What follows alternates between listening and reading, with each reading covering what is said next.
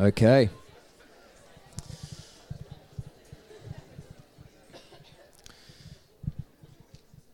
Just love to start just by reading a psalm.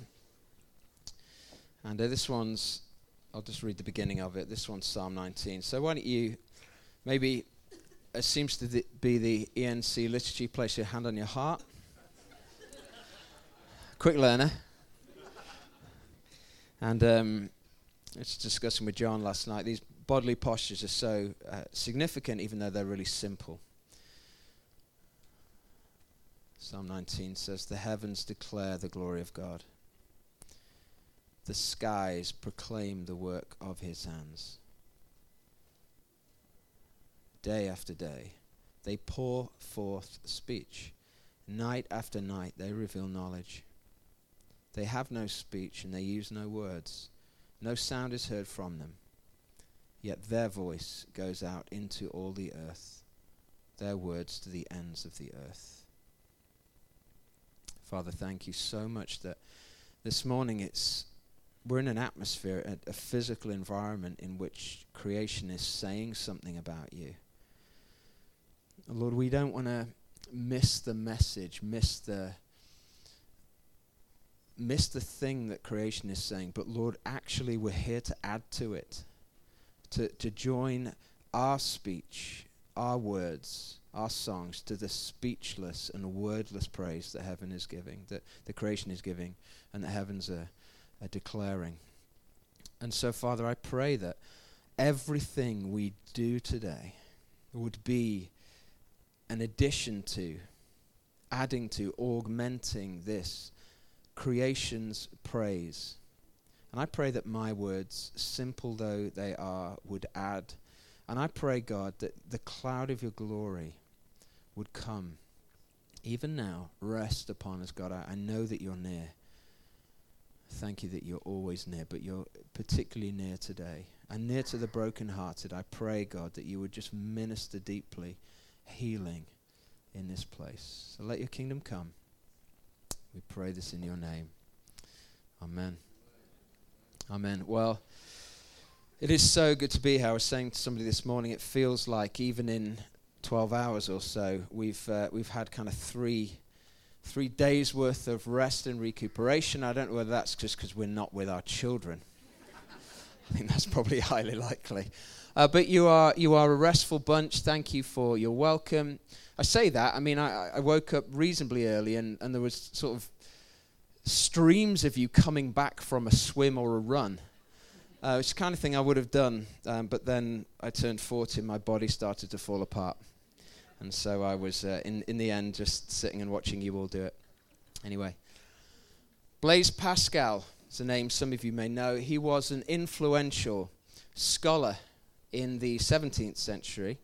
He was a scientist and a mathematician, and he became an inventor and later somebody who became an apologist, someone whose job it was to defend and explain Christian faith in his generation. He was famous.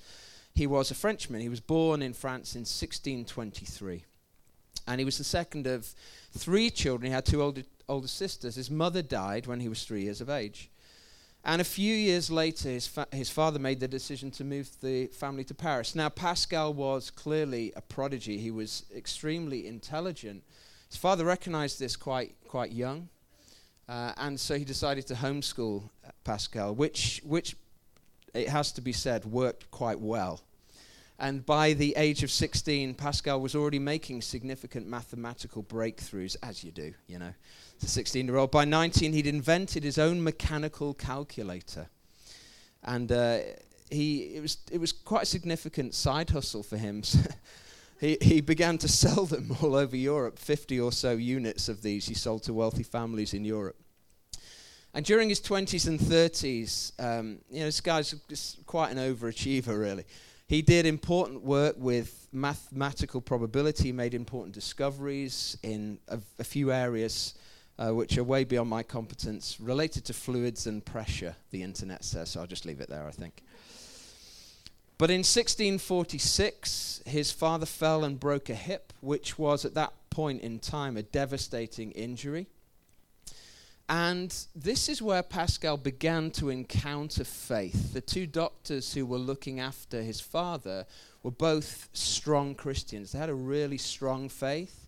And this made a mark on Blaise Pascal.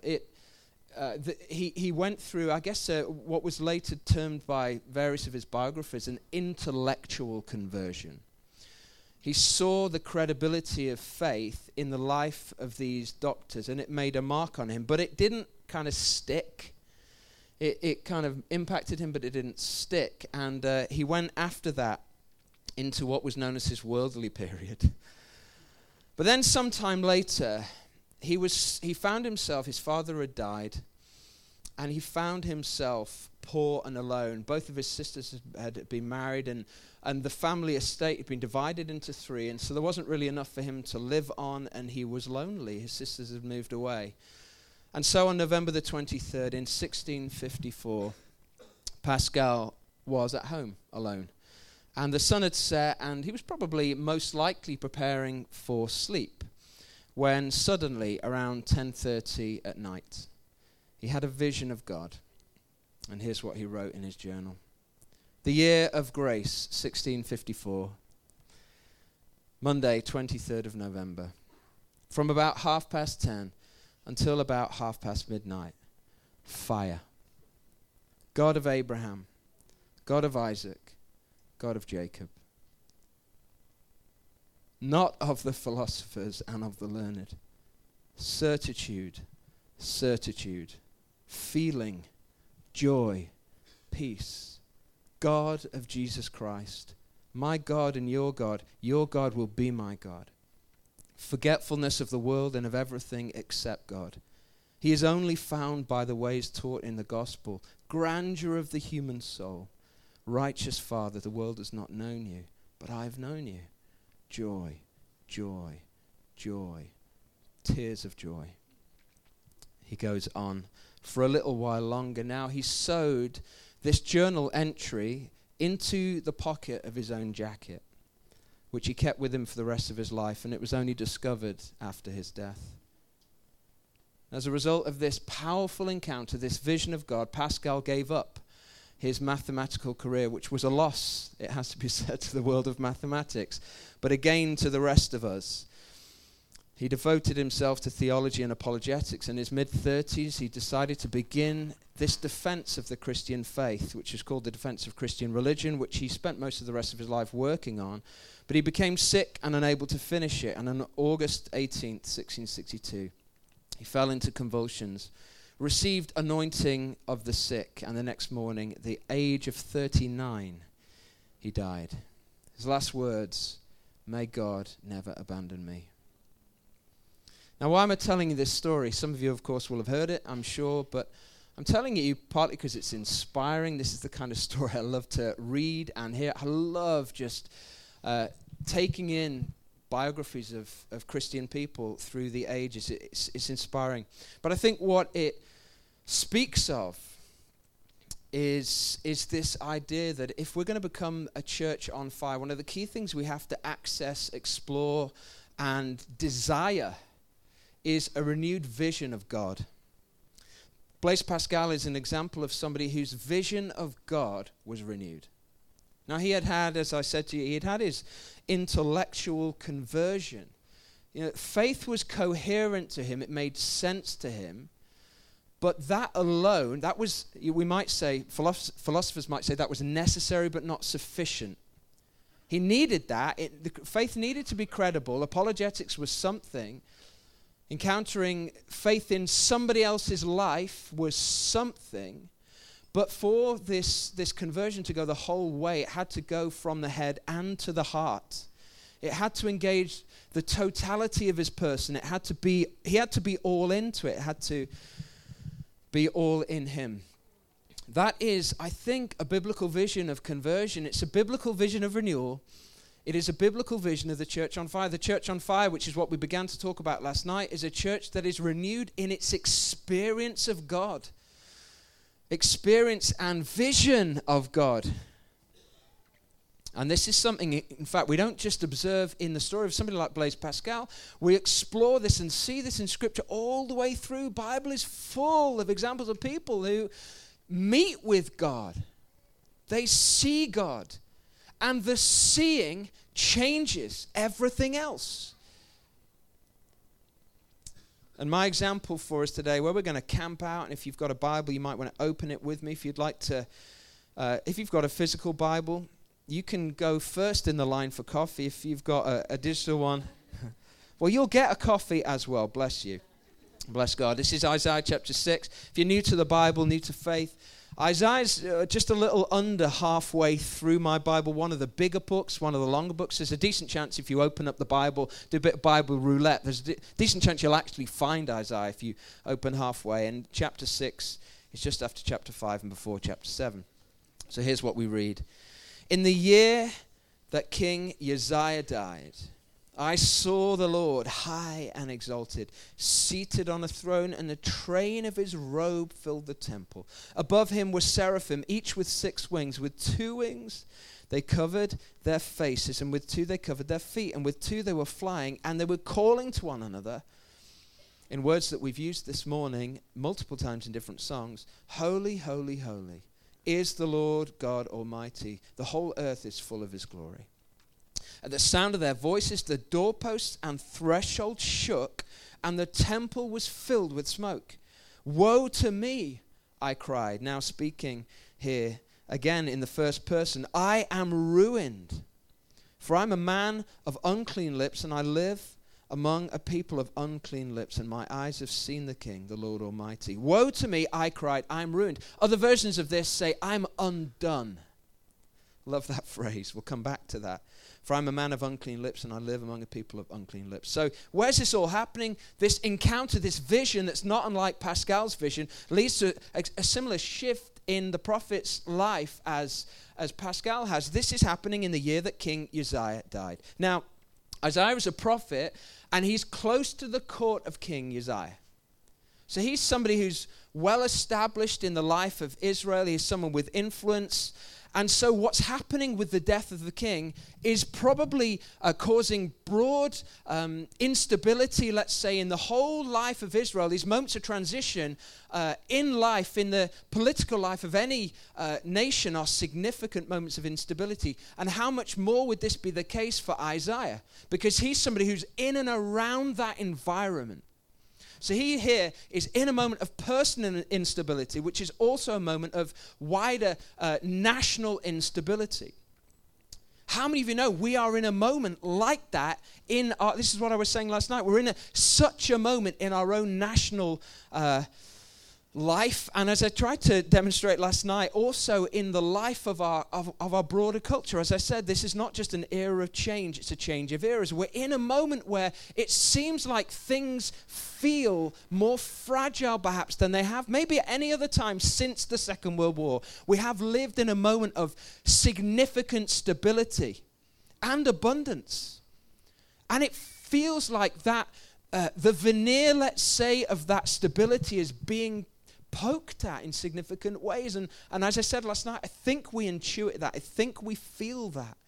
Now, as I was saying to somebody at the end of the session, they said it's terrifying, isn't it? And it's also exciting. See, moments of transition, whether they be personal, whether they be national, whether they be moments of transition for the church, are always moments of significant opportunity. I've never felt more excited about the future of the church than I do now. I feel very hopeful about the future of Christian faith in our nation. More hopeful than I've ever felt. And yet, things feel fragile in various different ways. And Isaiah must have felt that. Both great challenge and great opportunity. He's feeling shaken, presumably by these shifting foundations. He's already begun his prophetic ministry, but he's about to receive a new foundation for his life. And it's going to come as he is further shaken. Here's what we read. I saw the Lord. In the year that King Uzziah died, I saw the Lord high and exalted. So in the context of shifting eras and Isaiah's own personal vulnerability, he has a vision of God. And it's a multi-sensory vision of God. Here's what we read. Isaiah sees, I saw the Lord high and exalted, seated on a throne. The train of his robe filled the temple. He's transported into a different dimension of reality. And this dimension of reality, heaven, is always there. Do you know the way that the human eye works? Is that information, I'm not an expert, just to say, so if you are, please correct me if I'm wrong later. If you're an ophthalmologist or similar, please come and give me a lesson. But the human eye receives data and gives it to your brain, and your brain interprets that data. That struck me the other day, that if we had a different kind of eye, we might see different kind of data. Let me explain that in another way. What we see as reality isn't all that there is. It's just all that our brains can cope with. What we see is not all that there is. It may well be, it probably is the case that there are angels all around us. Now, we can't see that because our eyes and our brains aren't able to interpret that data. But if there was another being present who could interpret that data, who had different eyes or a different brain, that would become visible. Heaven, therefore, is not some distant place that can't be accessed. It's right here, right now. That's what Jesus says. The kingdom of heaven is at hand. It's just that it's not visible to the human eye, usually, in a simple way. Does that make sense? Now, what's happening, therefore, is when Isaiah has this vision, he's not transported to some distant place beyond the universe. Einstein, after all, has told us the universe is infinite. He couldn't even get beyond it if he tried. He's accessing a reality that is all around him, but it's just being unveiled. And what he sees in this moment is God on his throne. And God is so big and so immense that the train of his robe, that is the furthest reach of his robe, fills the entirety of the temple as God is on his throne. This is what he sees. It's a new vision of God that is absolutely incredibly and incredibly important for this moment. You see, the king Uzziah has been dethroned in this moment of instability. And so the first thing Isaiah sees is a God who inhabits the throne. He doesn't just inhabit the throne, he overflows from the throne. How stabilizing would that vision have been for Isaiah in this moment of instability? Secondly, we find that he hears. He hears angels calling out to one another again and again, describing the identity of that which he has already seen. Holy, holy, holy is the Lord Almighty. The whole earth is full of his glory. He hears the identity of who God is. Again, this is the second sense engaged. Thirdly, he feels. He feels, it says, the pillars of the temple shake. The threshold of the room shakes. He feels the earthquake, again drawing from that metaphor last night. He feels this earthquake as heaven itself struggles to contain the holiness of this God who fills the temple. And fourthly, I'm reaching a little bit here, but go with me. He smells. It says the whole temple was filled with smoke. Yeah, sometimes you do this, don't you? Certainly in Nottingham, you walk your dog late at night and you can kind of smell somebody using a log-burning stove. Way before you see the smoke, you smell the smoke. And no doubt Isaiah's having this experience here. All of his senses, most of his senses at least, are being engaged. This is a multi-sensory experience, a vision, an unveiling of who God is. A vision of the true king. He sees in this moment of instability, the throne that really counts. Now, the biblical word for this would be revelation. What is a revelation? It is an encounter with God that shifts our perspective entirely. Rowan Williams, theologian, puts it like this. Revelation is essentially the gift of a wisdom that opens up fresh possibilities for human action. A new wisdom leading to the possibility for new action. Or, he says more accurately, that restores possibilities lost by human sin and ignorance. God deposits a new wisdom in these moments of encounter and revelation and vision. These are all synonyms, which make possible new human action, which restore possibilities which have been lost to us because of the state of sin that we all live in. Revelation does two things, and this is the message, really. Revelation enables us to see God differently. This is what we need. We need to see God differently. However you see God, there's more. I love it when Paul says in 1 Corinthians, we see as through a mirror darkly. We're pretty dim. If you're anything like me, you're quite dim. Largely dim, perhaps, if you're especially like me. You don't see God as he should be seen. And even that which you see, you tend to forget.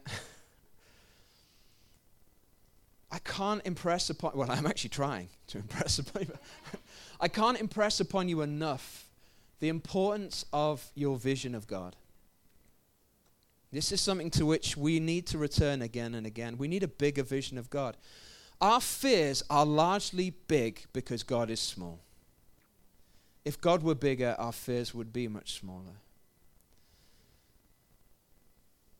So just as a brief aside, anxiety, which I spoke about last night, which is it's part of the human condition. If you're anxious, don't beat yourself up. You're human. But it is fundamentally, before it's a psychological problem, before it's a medical problem, it is all of those things. But it is actually a theological issue. We need a bigger God. If you have, as many of us do, fear of man, fear of others, you care too much what other people think. The biblical solution to that, Jesus says, is fearing God. Having a bigger vision of God. Not being afraid of God's punishment, that's not what fear of God means. But it means having a bigger view of God. And I think that one of the things God wants to do this weekend is to give that new vision, that renewed vision. I have a friend called Claire. Claire's Australian. She's actually now moved back to Australia. But when we lived in London, before we moved to Nottingham, Claire was in London too, and she's an atheist by background, and she'd never had any faith, and her husband's a very committed atheist. He's now a secular humanist, he said to me the other year, so I think that's progress. I don't know why or how, but I'm taking it as progress. Anyway, Claire one day, Claire's kind of an adventurous soul. So she likes to, she's my age, she's kind of middle-aged, but she likes to spend time sitting in trees, lying in trees. So one day she was lying in a tree, as you do, as I don't do, but as she does. And she, as an atheist lying in a tree, she just had an overwhelming sense of the perfection of creation. And in that moment, the Holy Spirit, I would say, and now, she wouldn't have said then, but she would now say, just revealed to her the truth of the fact that the world is created, that there must be a God. And so she then had a problem, because she didn't know anything about God, and she was an atheist who believed in God, and that put her in a point of significant tension. And so she reached out to a church that she'd visited once or twice, a church that we were at, and she sent, an email to info@. You never know if those emails are ever checked, do you? I'm not sure they're ever checked at Trinity Church, but anyway, thankfully they were, and it was farmed out to probably the least occupied of any of the pastoral team, which happened to be me. And I sat with Claire and just heard her story and just began a friendship which has dramatically changed her life. It's changed our lives. She is somebody whose life God has completely rearranged. This vision of God has shifted her entire life. Her past has been redefined. Her present is full of God. Her future is, she's studied theology. Her whole life has been completely shifted. It's been an amazing thing to witness. She is a woman on fire. We become a church on fire when we get a renewed vision for God. God is king. And we choose to allow him to displace us on the throne of our lives. There can be no real progress in the kingdom without a new vision of God. And this isn't a one-time thing. It happens repeatedly. We must always and every day be allowing God to renew our vision of him. This is the new foundation. Revival is not God doing something new. It's us rediscovering the thing that's always available to us in God. When we live as if it really is the case that he is who he says he is, things begin to shift And it's not always dramatic and mystical. It's not always up a tree.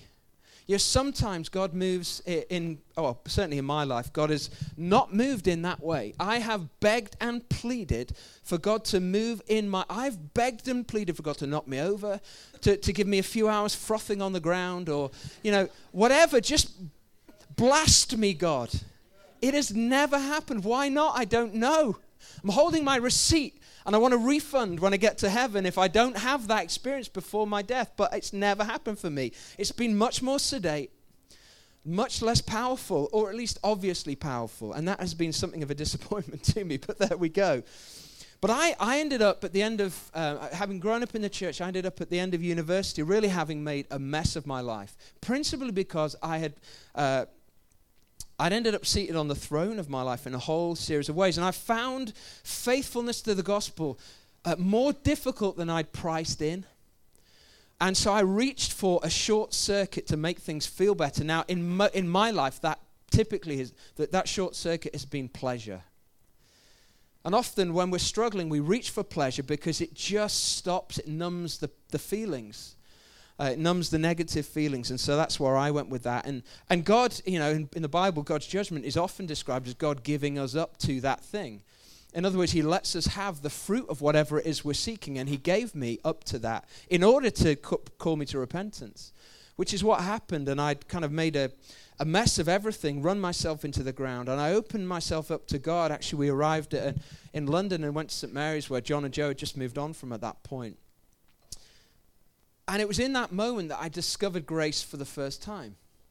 So in other words, what I'm saying is my vision of God had never really incorporated grace.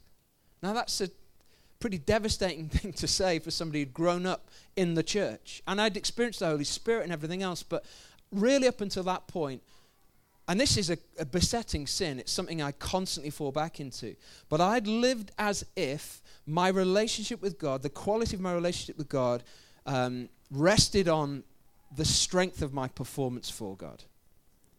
It rested on what I could do, what I did, my output, my faithfulness. And by giving up, I came to a point where I realized that really wasn't the way at all, because God was still there when I abandoned him.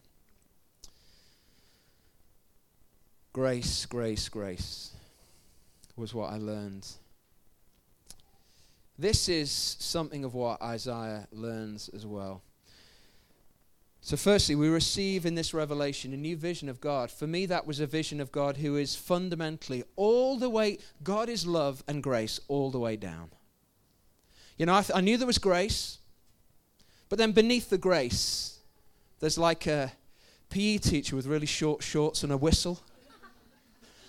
Like beasting you on the beach in the morning. That's what God's like beneath the love and the grace. That's put an image in some of your minds that you're going to struggle to get rid of. No, God is love and grace all the way down. We need a new vision of God, but within that, and I'm going to do this in 5 minutes, this next bit, which is we need not just a new vision of him, but that new vision of him releases to us a new vision of ourselves. And this is the gift. This is the gift that a vision of God gives. And look at the vision that God gives Isaiah. And Amy's going to speak into this in some other ways just a bit later. Listen to this, verse 5. Woe to me, I cried. I'm ruined. I'm undone. For I'm a man of unclean lips, and I live among a people of unclean lips, and my eyes have seen the King. My eyes have seen the King. There's the vision of God. I'm undone.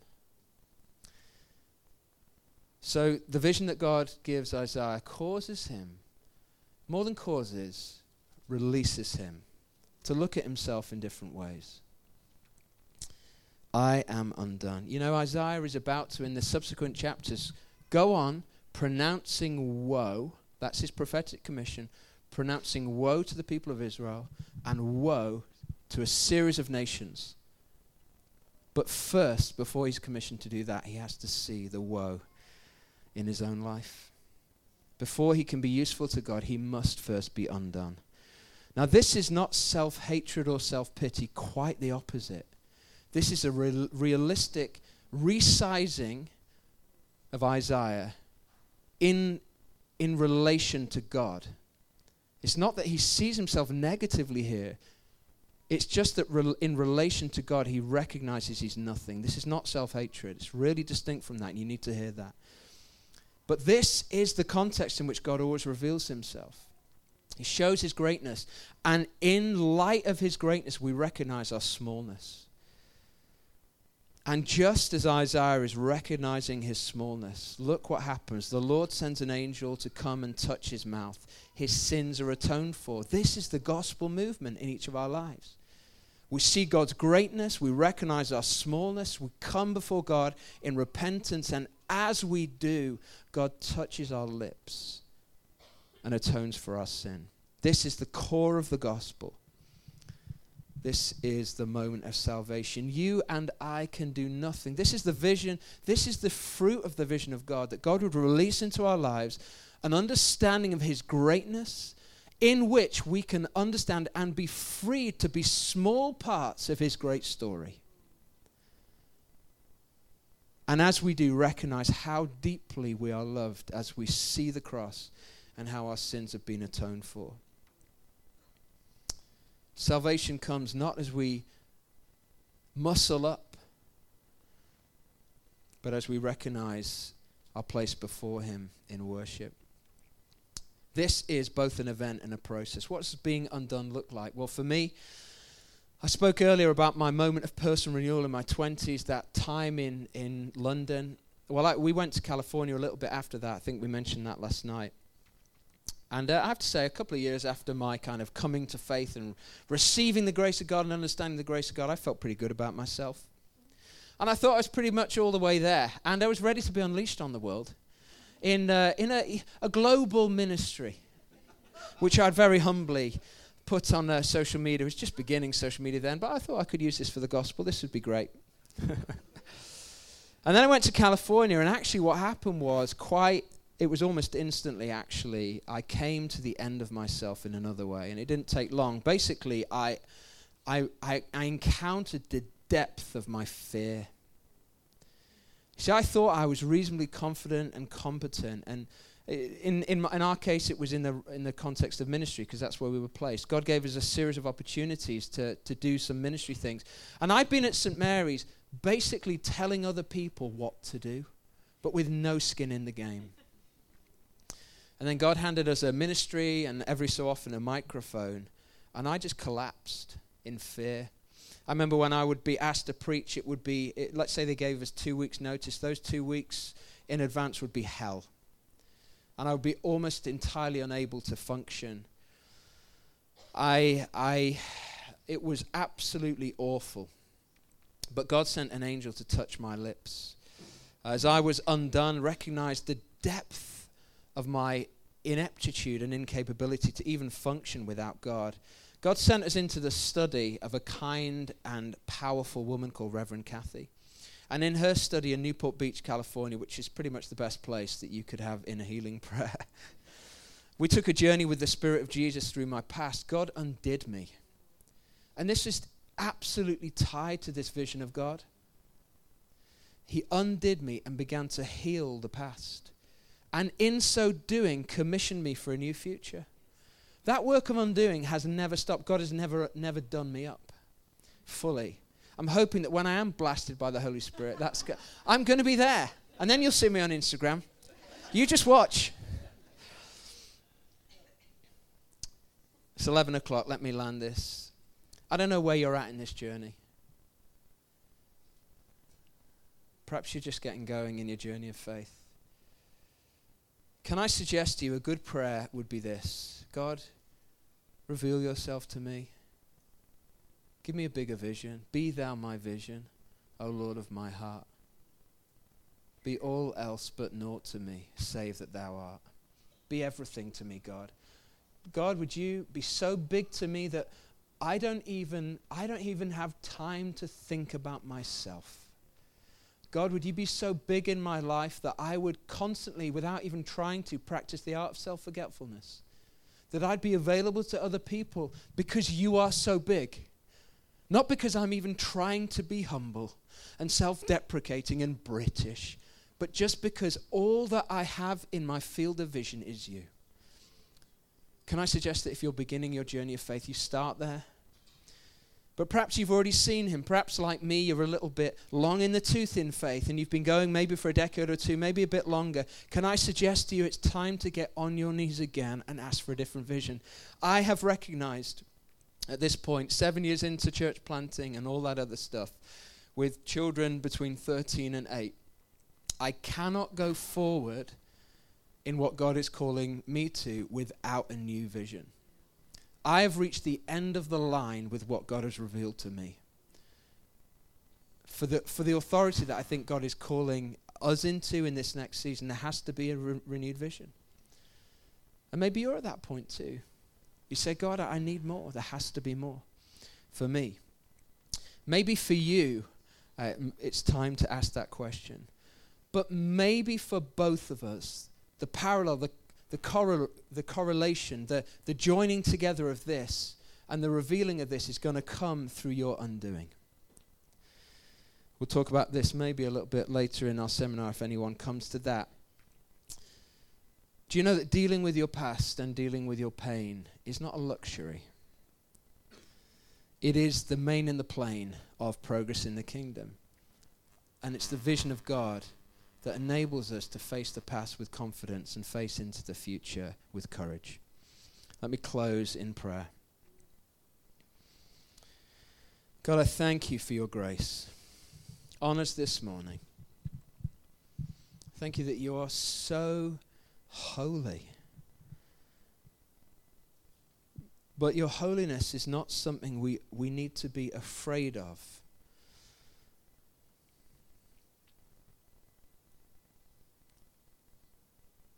Though you are awesome, in the true sense of the word, God, you are terrible.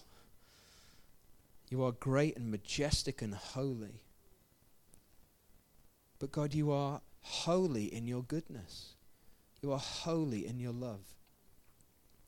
And my prayer for us, every one of us in this room, wherever it is we are in the journey of knowing you and being known by you, that you would reveal yourself. And I pray for the grace over this weekend to encounter you in ways that shift foundations, that places on solid rock, and that releases into the future that you have for us. Holy Spirit, even over coffee, just begin to shift some things around. Undo some things.